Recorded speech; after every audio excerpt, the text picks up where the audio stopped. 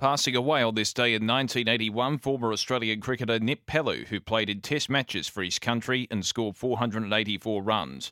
Passing away on this day in 2008, former Australian Rugby League footballer and coach Jack Gibson, who died at the age of 79. And passing away on this day in 2009, American Basketball Hall of Fame coach Chuck Daly, as we mark births, deaths and marriages for Tobin Brothers Funerals, celebrating lives. Visit tobinbrothers.com.au.